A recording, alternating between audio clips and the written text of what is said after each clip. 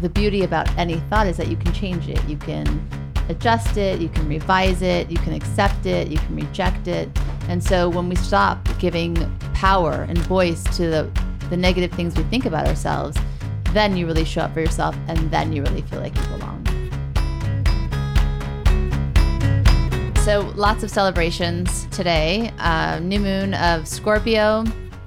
This month has a bad rap, and so does everybody born under this sign. I happen to love Scorpion people. I'm rising Scorpio. But it is a month of extremes. And we tend to see things in terms of black and white. And there's an opportunity tonight and for this whole month to be able to challenge ourselves to not accept that kind of, it's either good or bad, positive or negative, black or white. And everything we're going to talk about tonight supports that idea. We know also, Kabbalistically, we refer to the month of Scorpio as Mar Cheshvan, which means bitter. And we have the opportunity tonight and in this month to reverse that order, Mar to Ram, which means exalted or elevated. So it's really about elevating our thoughts, our consciousness, and our ability to see gifts through our biggest challenges.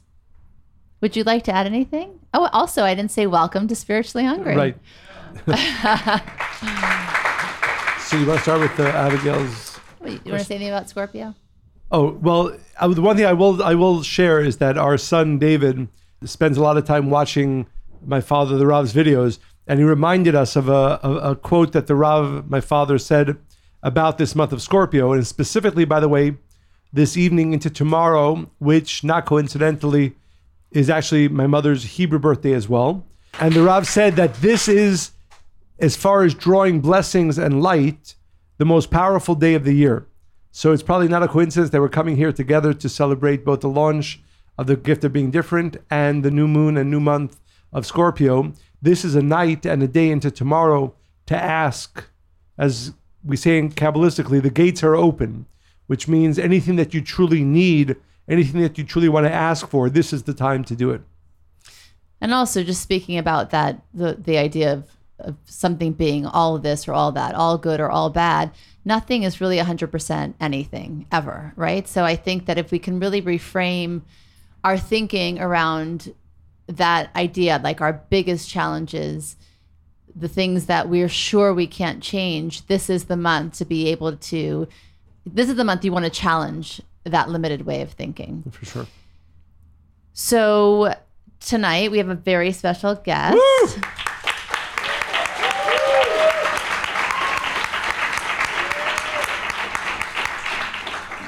Little Miss Abigail Berg, and I have to applaud her on, I was not that brave at 9 at her age, when I was her age.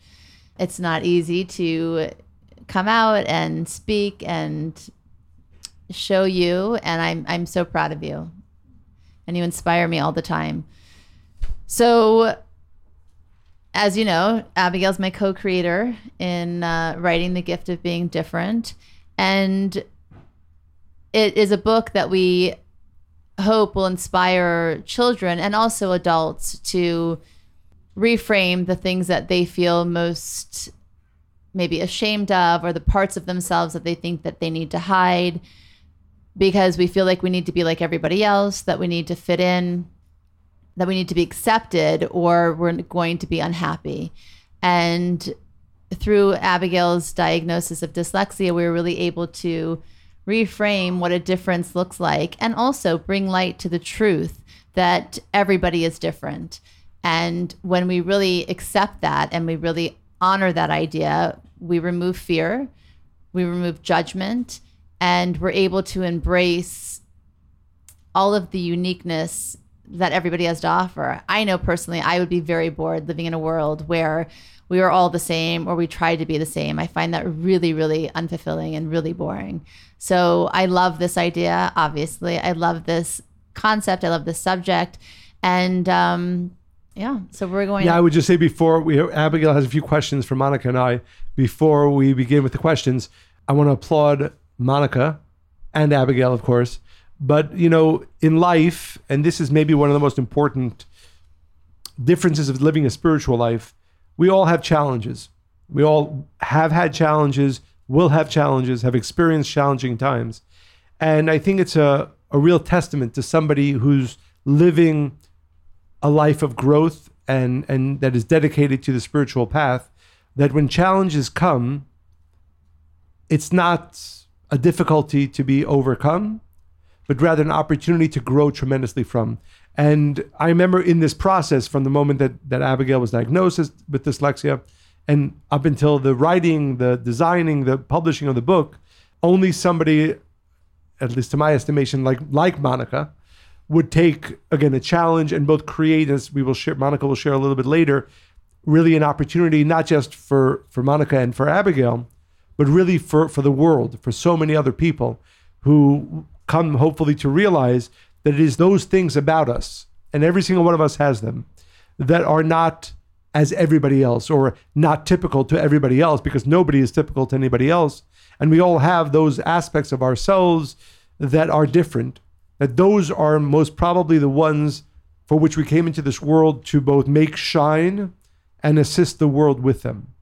You know, it's interesting because I think, and I'm going to go into it more, but I'm so inspired by our kids, but I'm also very curious about people's process and human nature and experience, right?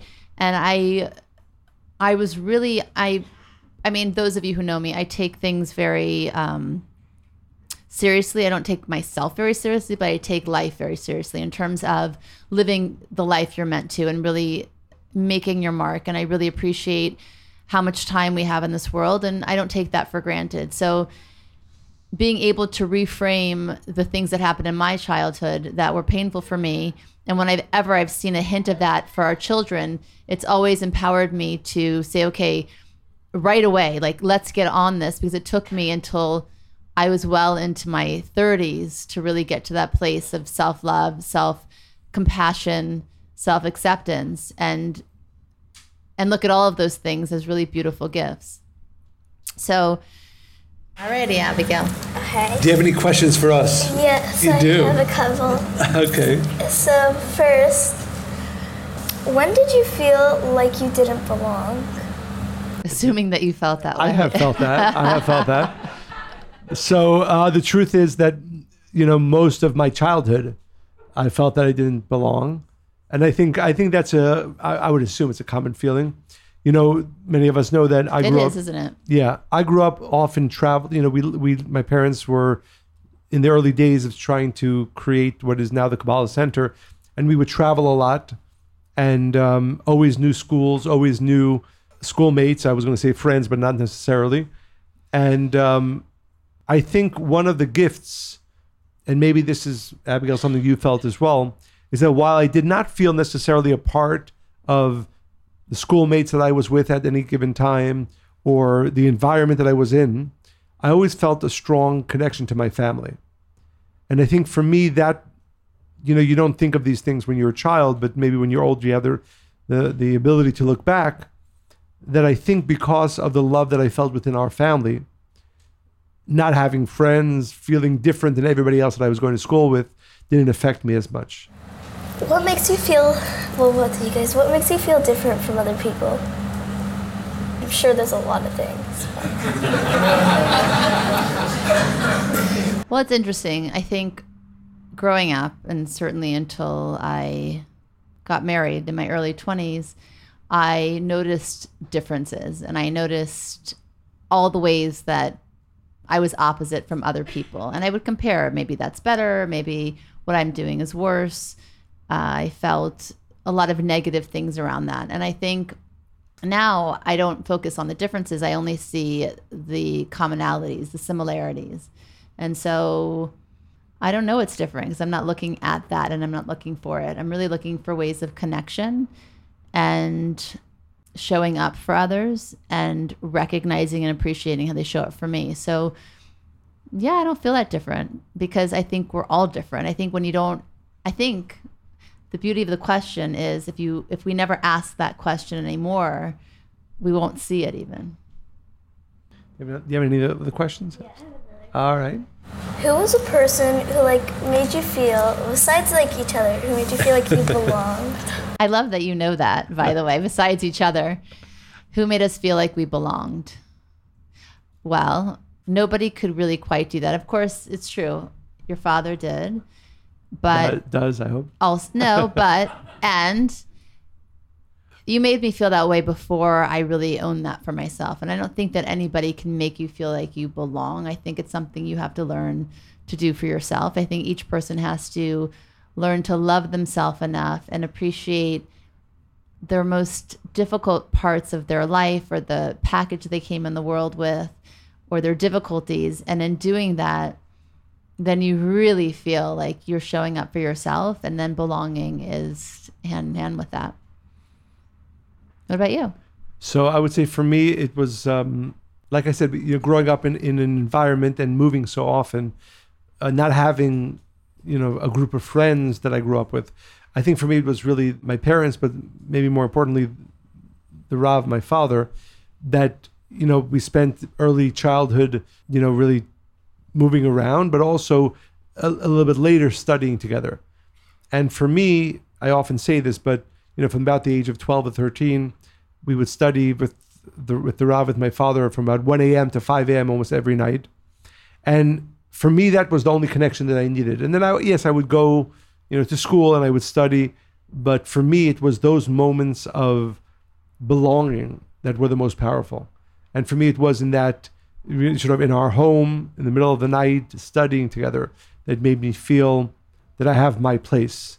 And then even if I went out into the world and did other things, important things, I always came back to what I would call my place.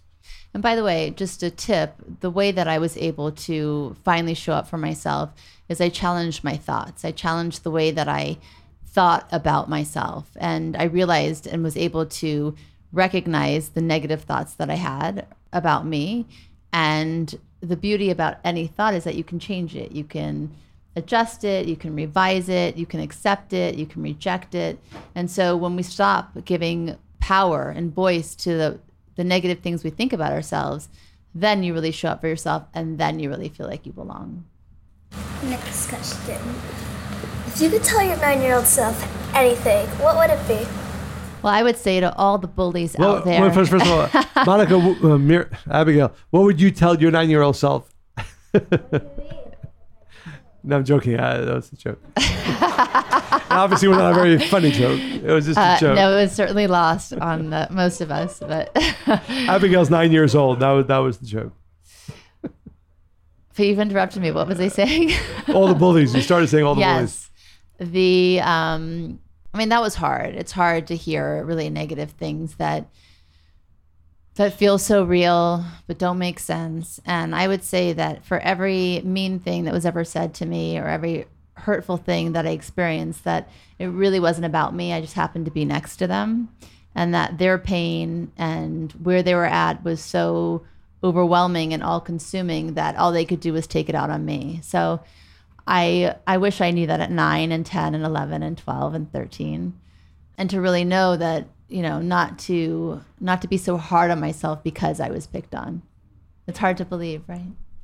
I was going to say, I didn't even know that to be. What were you going to say? Well, there was one bully, one specific. She really? was I want to hear that story. Oh my God. You know what's interesting, Abigail? And it's funny because I'm working on another book and I remembered the story. So she really, this girl terrorized me from. I don't think I know this story. Yeah, because we moved from New Orleans to Beverly Hills. Things were okay, kind of, 3rd, 4th grade. And then 5th through 7th grade, this girl, we were friends at first. And I never really liked her. She kind of scared me a bit, but she was popular and I don't even know. That's the other thing. Like, why did I give her space in my life at that time? So then she started to call me names, horrible names, by my locker. Then it spread to other kids. And I never pieced why that was until I started writing this book 2 months ago. So we were friends and she'd come over. Again, she was always a mean person. She was. There's mean girls. She was mean. But then it turned sideways and I realized that her father actually was very flirtatious with my mom when she'd pick me up from her house. And her mom didn't like that. Honestly, I love you, Mom. You didn't do anything wrong. It was the father. but the mother, I remember one day I caught the mother's eye and she was angry and whatever. And the next day that girl, she had it out for me. So, and I didn't know that then. And I wish, obviously, I wouldn't have known that at that age. But then it all made sense. And it's okay, She felt bad for her mom. Can I blame her? She didn't pick on me, but, You teach me, this specifically to Mom. Oh, that's good. You teach me all the time. Do you think that other parents can learn from their children? Absolutely. And I think that sometimes parents think that they need to have a specific role and just be the teacher to their children.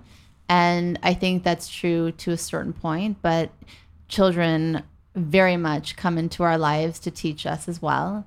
And all four of you and your siblings, are my inspiration always. I love seeing the way you view the world and the way you navigate it, and seeing life through your eyes constantly inspires me. And I've shared this story before, but our oldest son, David, remember we had dinner once and he said, all of a sudden, he said, "What do you think my worst character trait is?" to the whole table.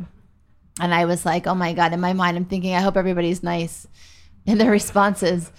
And then I was overwhelmed by my desire to be more like him, because I don't ask that question. I mean, I'll probably get it anyway and I'll hear it. But I was so inspired that he could demolish his ego so completely and put himself out there. So I think that if we're really doing this parenting thing right, it's less what we can teach. Of course, we want to help our children navigate, but also to pay attention to how they can change us and help us grow and be different and better. All four of you often do things and I'm like, oh, I wouldn't do it that way, but that's really awesome. I'm going to try it. I have a question. So, if you guys, is there anything for your children that if you wanted to ask them, is there anything you would think that they weren't, do you think you have a very close relationship with all your children? Do you ever think there's something that, do you ever think, it's similar to this question. I love that she's doing off script. Yeah, by the way. Awesome. Okay. Yes, I want to hear your question. But with saying you can learn from your kids, it's in a way because you know that obviously you can't just trust your kids to be the adult always. So how do you know? Not always. So then how do you know the right times you should listen to them or not? That's a good question. Good question, Abs. That was not in the script, by the way. It's a great question. And I think that if, as a human being, forget about a parent, but if a person's being honest with themselves, like David with removing his ego, if you said something, even if you showed me a different way that I didn't see it first, if I'm really being honest with myself, I'll allow myself to see it. And it's not about you being a parent or a child. It's about an exchange. It's about a conversation and a connection. And we're all blind to certain things. There's certain things I'll be able to see that you can't see just about how many years I've been in this world or my life experience. And then there's other things with a child's innocence and curiosity and purity that you'll be able to say something maybe that you didn't even intend that is exactly what I needed to hear or that I couldn't have seen myself. And that's why in every relationship, sadly, most people say, okay, I can only learn from that person that's my teacher. I can only learn from that one friend that I've given permission to tell me things I need to change. But the truth is, in this world, we're all meant to learn from everybody. And if we assign labels or we assign that, again, only certain people can teach us, then we're not going to get what we need to. That's a bummer. That's a bummer.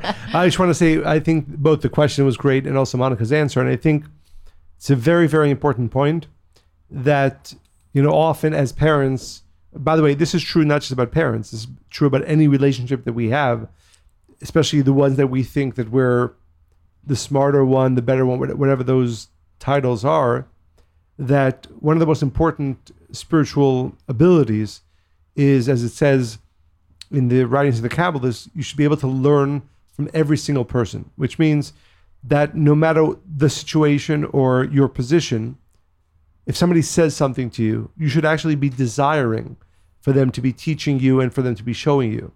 And I think one of the gifts of being parents is not just the ability to teach and to show a way, but more importantly, to learn. And one of the things that I aspire to, when you have those conversations with your kids, again, it doesn't mean they're always right, but if they're unhappy about something or there's something that they point out, to have that openness, to have that, hopefully diminished ego that allows to hear. And this is both important for your relationship with your children, but also maybe more importantly for your relationship with everybody else, to really be open to what they have to say about you, that you might not, be comfortable hearing or isn't the best aspect of you, but being open to that is what allows you to really grow. And create closeness. Yeah. Maybe our next book should be called The Gift of Being Parents. Nice. Next question. One more? Yeah. I'm trying to see the one I really want you to answer. How do you think we are different? Well, you can also mean just like us two, or us two. Just like, How do you answer that one first? How are we different? yeah, like both of us, maybe one of us. How are me and you different? Yeah. Or you and mom? I don't know. Me and you different. I hope not in very many ways, I have to be honest. How are we different? That's a good question.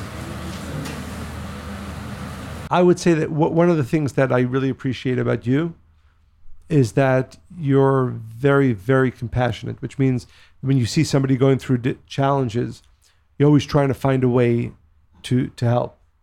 And I would say, I don't know if we're different, but one of the things that I really want to learn from you is that ability and that desire to always, when you see somebody who's going through a difficult time, to always find ways that you can be helpful to them. I mean, I know there's a friend of yours that we know who lost a father. And I know that, once you heard that about her, from that moment, you decided she was going to be your best friend and that you were going to be her best friend. So I think for me, that desire that hopefully always grows to see somebody who's in pain or see somebody who's going through a difficult time and finding ways, new ways all the time to help them and be there for them. Yeah, I would add the same thing. You're incredibly empathetic. And I remember that you drew a picture for that girl and you wanted to bring her different things every day. And I was like, does she like this? You're like, I don't know. I just want to make her happy. You have this beautiful ability to really see people, really see them fully, and no judgment, just accepting and wanting to make them happy and feel good. It's a beautiful gift. Thank you, Abigail. Yes.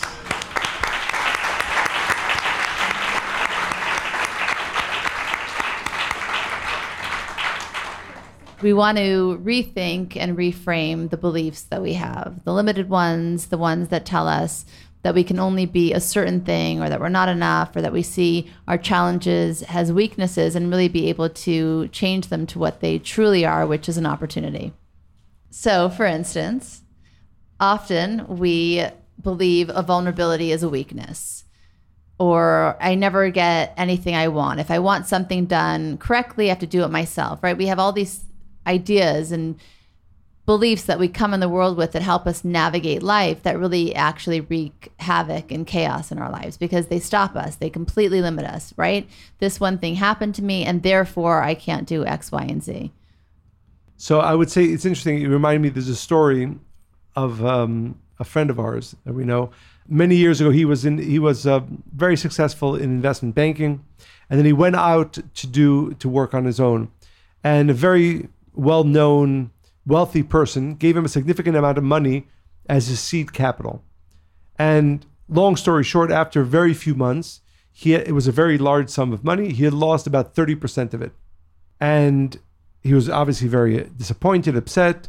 And he went back to his funder, the person who gave him that very large sum of money. And he says, I'm very sorry. I just lost all this money for you, 30% of a very large sum of money. And he said to him, he says, you know what? I'd rather you spend the next years focusing on the 70% of the money that you still have and how to invest it, rather than spending your time being upset and disappointed about the 30% that you lost. And the lesson, of course, is that all of us have those parts of us that make us different. All of us also have those parts of us that we think aren't as they should be, aren't the best.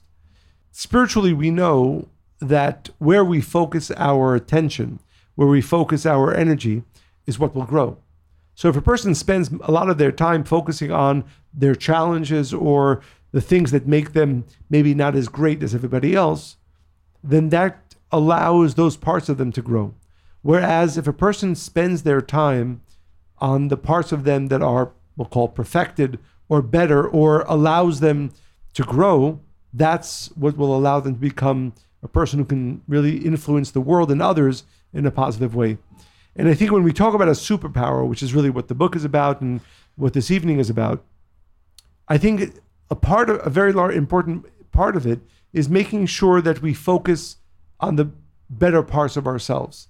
We all have, and science tells us this, a negativity bias, this natural predisposition of the mind to focus on the things that aren't as they should be. Whereas if we focus on those parts of us that are as our superpower, that are the parts that make us and give us the ability to bring great light into this world, then that part will grow. So when we think about what is our superpower, when we think about what will allow us to truly bring great light into our own lives and into the world, make sure that we spend the time focusing on the 70%, those parts of us that can truly create change in this world. Well, here's the thing. Most people focus on the 30%. And I can tell you that I had a very not fantastic math teacher in the 4th grade.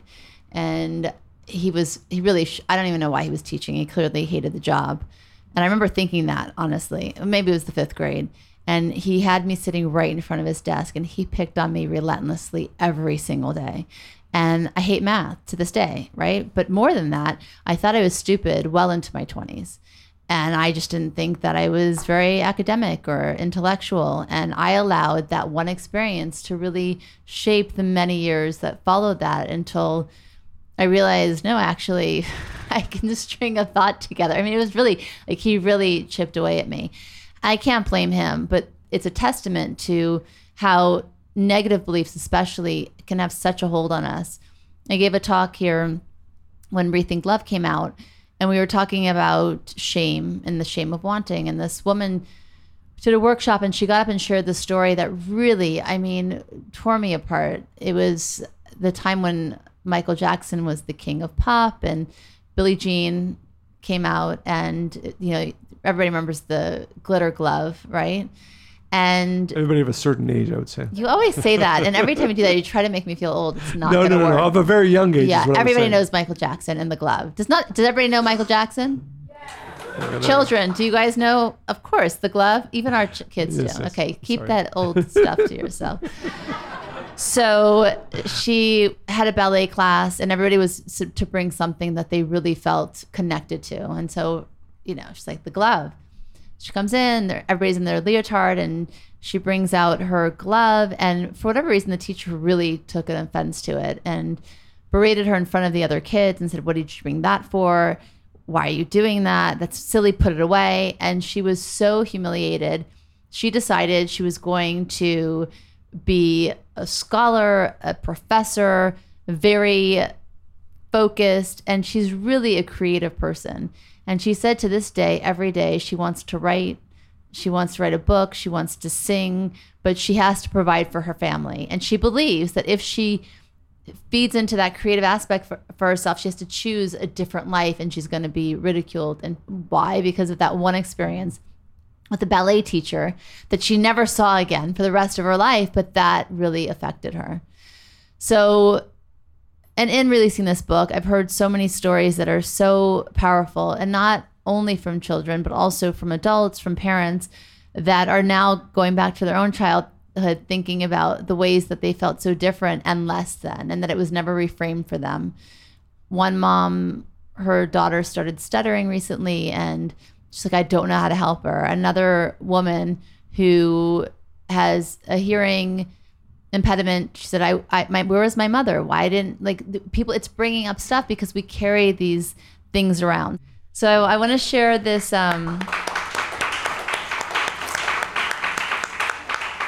We're going to bring it up on the screen also, but it's a letter I got from a mom today that I've never met, and moved me to tears many, many, many times today, actually.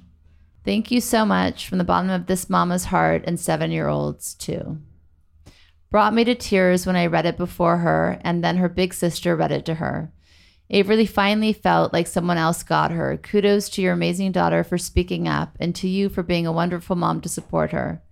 I fought many battles with our school, an IEP teacher that had the audacity to say she's extremely disabled because of her dyslexia and dysgraphia.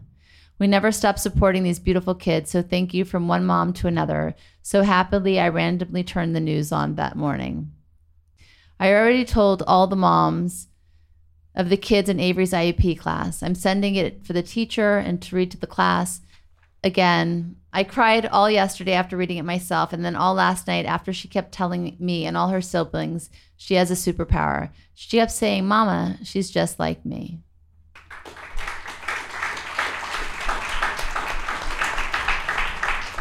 I want to thank everybody for joining tonight, all of our friends who are going to be watching this recording. And most importantly, we should all have the ability to transform all of our challenges and difficulties into our superpower. So thank you. Thank you for joining.